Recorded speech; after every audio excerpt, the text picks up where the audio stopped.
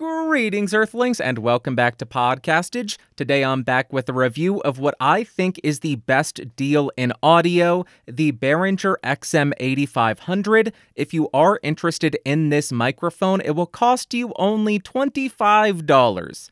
That's right, $25. If you are interested in this microphone, I will throw some affiliate links in the description down below. And for this review, I'm running the microphone directly into the Focusrite 18i22nd Gen, recording 24-bit 48 kilohertz, gain set at around 430. I will not do any kind of post-processing, but I may have to boost it a little bit in post, so check the doobly-doo to see what I diddly did. And now let's talk about what comes in the box.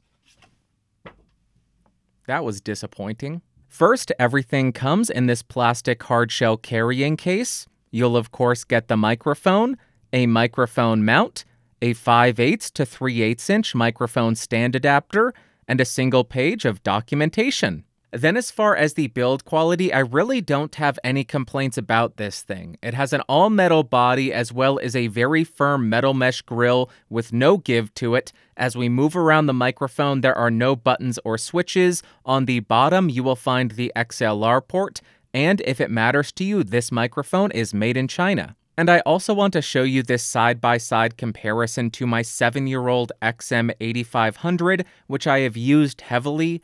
Everything appears to be identical except for a few minor cosmetic changes to the printing on the microphone. Then as far as the specs, this microphone has a cardioid polar pattern, a frequency response of 50 Hz to 15 kHz, a sensitivity of -70 dB, which is not accurate, and an impedance of 150 ohms. Now I am spinning around the XM8500 to 90 degrees so you can hear the off-axis rejection and coloration, continuing around the microphone to the rear of the mic, 180 degrees, continuing around to the second 90-degree angle, there we are, and then rotating and ending at the front of the microphone. Next, let's see how this microphone does at plosive rejection. Please bring pizza pronto. Please bring pizza pronto. Please bring pizza pronto. Now I am right on top of the microphone to exaggerate the proximity effect, and here is how it sounds. Now I'm about 3 inches off of the microphone with it pointed at the corner of my mouth, and here is how it's sounding. About 1 foot away from the Behringer XM8500, about 2 feet away from the Behringer XM8500, and about 4 feet away from the Behringer XM8500. I'm sick of saying that name now. Now I am typing on a keyboard with Gateron blue switches to see how much of my voice versus how much of the keyboard it picks up. And now for all the elite gamers, I am typing on the SAD W and the spacebar keys. Can you believe somebody didn't know that SAD W was a joke? Weird. Now here is how the microphone sounds in a well-treated room. And now here is how the microphone sounds in a completely untreated room. And now to see how effective the microphone is at shock rejection, I'm going to go ahead and tap on my desk to see how much of that noise it can reject. And then I will tap on the boom arm. Now, because this is a handheld mic, I'm going to pass it back and forth between my hands to see how much handling noise it picks up and how much of that it's able to reject. Also, because I'm an annoying person, I'm going to tap on the microphone to see if there are any kind of resonant frequencies.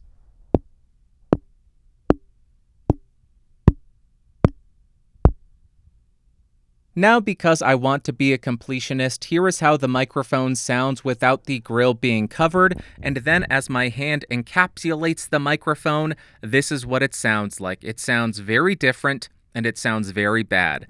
Again, here is how it sounds without my hand covering the grill, and then as my hand goes around it, here is how it sounds. And now, like we always do, I'm going to do a quick spoken word comparison between the microphone we're reviewing and a couple other microphones that are available, so we can see how it stacks up against the competition and hear how it sounds in the context of the marketplace. Marketplace. Why did I say it like that? We'll start on the microphone we're reviewing. This is the XM8500, 3 inches off, gain set at around 430, and here is how it sounds. First up, we have a 7-year-old XM8500, same distance, same gain setting. I want to include this to see if there's any significant change in tone and manufacturing, or due to 7 years of heavy use.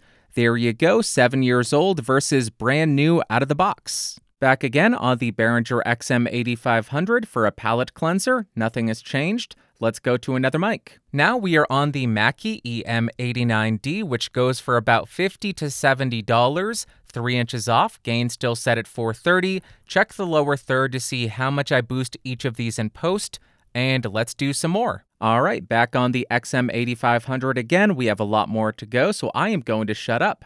Next microphone. Now I am on the Shure SM58, which goes for about $100, 3 inches off, gain set at 430. Check the lower third to see how much I boost this in post, and here is how the classic stage mic sounds compared to a microphone that is named similarly to it.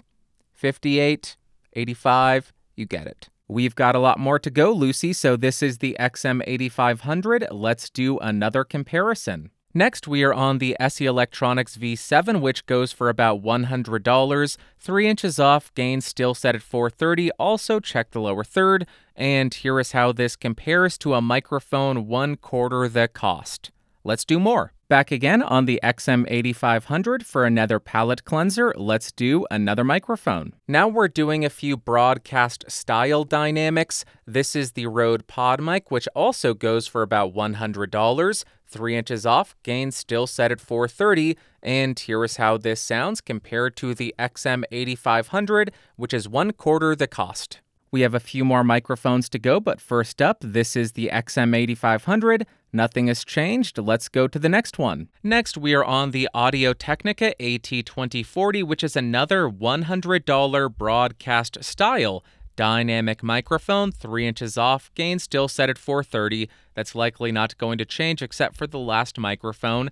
And here is how this sounds compared to the XM8500. All right, XM8500 again. Here is how it sounds. Let's do another microphone. Now we are on the Elgato Wave DX, which goes for $100, and it is also a broadcast style dynamic microphone, 3 inches off, gain still set at 430, and here is how this compares to the XM8500. In case you haven't gotten enough of it, this is the XM8500. Here is how it sounds. Check the lower third. Let's jump to another mic. Next, I am on the Lewitt MTP550DM, which is a $130 handheld dynamic microphone, still 3 inches off, still gain set at 430, and here is how this compares to the XM8500. I believe this is the penultimate microphone, so here you go, XM8500. Let's go to the second to last mic. Now I am on the Shure SM7B, which goes for about $400. I do not have the high pass filter or the presence boost engaged, and here is how a microphone that is 16 times more expensive than the XM8500 sounds. Check the lower third. I will have to boost this more, 3 inches off, gain at 430. Let's go to the last mic. And you all know what the final microphone is going to be, but you need your palate cleanser, so this is the XM8500. Let us jump to the final microphone. And finally, we are on the Neumann U87AI, which goes for about $3,700. I'm not even going to do the math. It's a lot more expensive than the XM8500.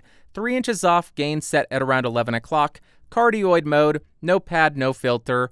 Let's jump to the music test.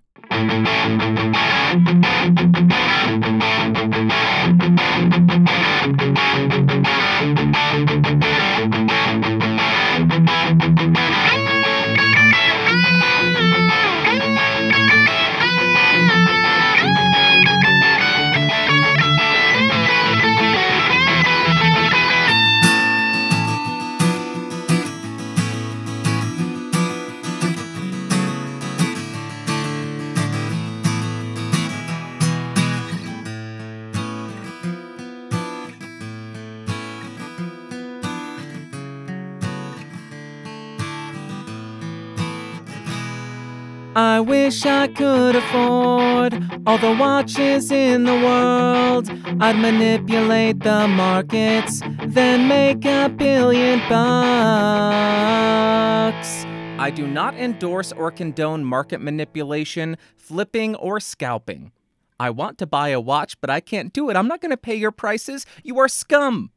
I hate all that you choose to be. Why are you the way that you are? Totally off topic. Let's go to the conclusion. Stop sucking, okay? All right, as I mentioned in the intro, I think this microphone just might be the best deal in audio. And first up, as far as pros, we have the cost. That is the main pro here. The second pro here is the cost. It's extremely affordable. The third pro is the fact that it is a functioning microphone that doesn't sound like the worst microphone ever created. And the fourth pro is the cost. But then as far as cons, the microphone does a pretty bad job at handling noise rejection, which is not something you want for a handheld dynamic. It also does a fairly bad job at plosive rejection, again, not something that's ideal for a stage microphone. Also, the shock rejection of this thing is pretty bad, so if you get a little bit handsy with the microphone stand it's on, that's going to be picked up.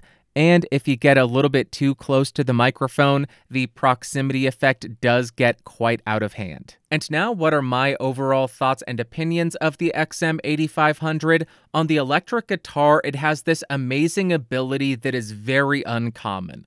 It can be both muddy and unclear, and stabby and piercing in the top end simultaneously. It's very rare that you get both of those characteristics at the same time, but this gives you that. The low mids around 200 to 300 get way overpowering if you are close miking the cab. You're going to need to EQ that out to make it usable at all. And then in the top end, it does exhibit that stabby kind of sound, which makes it quite unpleasant to listen to. It's not the worst sounding microphone. You can EQ it to make it workable. It's never going to be amazing, though, in my opinion, and it's nothing that I am going to be reaching for. It doesn't give me a sound that I am hankering to record with. Next up on the acoustic guitar, I liked it more than the electric. I can say that much. I do mic up the acoustic about 12 to 13 inches away, and at that distance, it reduces quite a bit of the proximity effect, and when you reduce the low mids on this thing, it really opens up the top end, and those boosts up there become much more apparent. This thing is quite lively sounding, and it captures a lot of the attack on the strings. Again, it's not going to be a sound that I am particularly looking for, but if it's what you got, if you're on a budget, I think it can be workable. Next up for singing, I know I sound like a broken record, but the lows and low mids got quite out of hand. I found a high-pass filter around 120 to 150, and then a cut between 200 and 300 cleared that up quite a bit. Also, the mids come across a little bit honky, and then the top end is not smooth. You can EQ it to improve it. It's not going to sound great. It is functional. It works. It's functional. And finally, for spoken word, everything that I have said still holds true. The lows and low mids are very overpowering. The mids come across slightly honky, and then the top end is not the smoothest. A de-esser will be your friend to help tame that a little bit, make it a little bit less unpleasant. I recorded a podcast with it. It was overcompressed, but I got complaints. Hey, this is painful to listen to. You need to do something about it. So it's not the best, but it is functional. And to wrap up, would I recommend the Behringer XM8500? Surprisingly, yes, I would. This microphone has plenty of drawbacks: the handling noise, the plosive rejection, the lack of a smooth top end, the overpowering proximity effect. It has a lot of issues. So why am I recommending it? It's $25.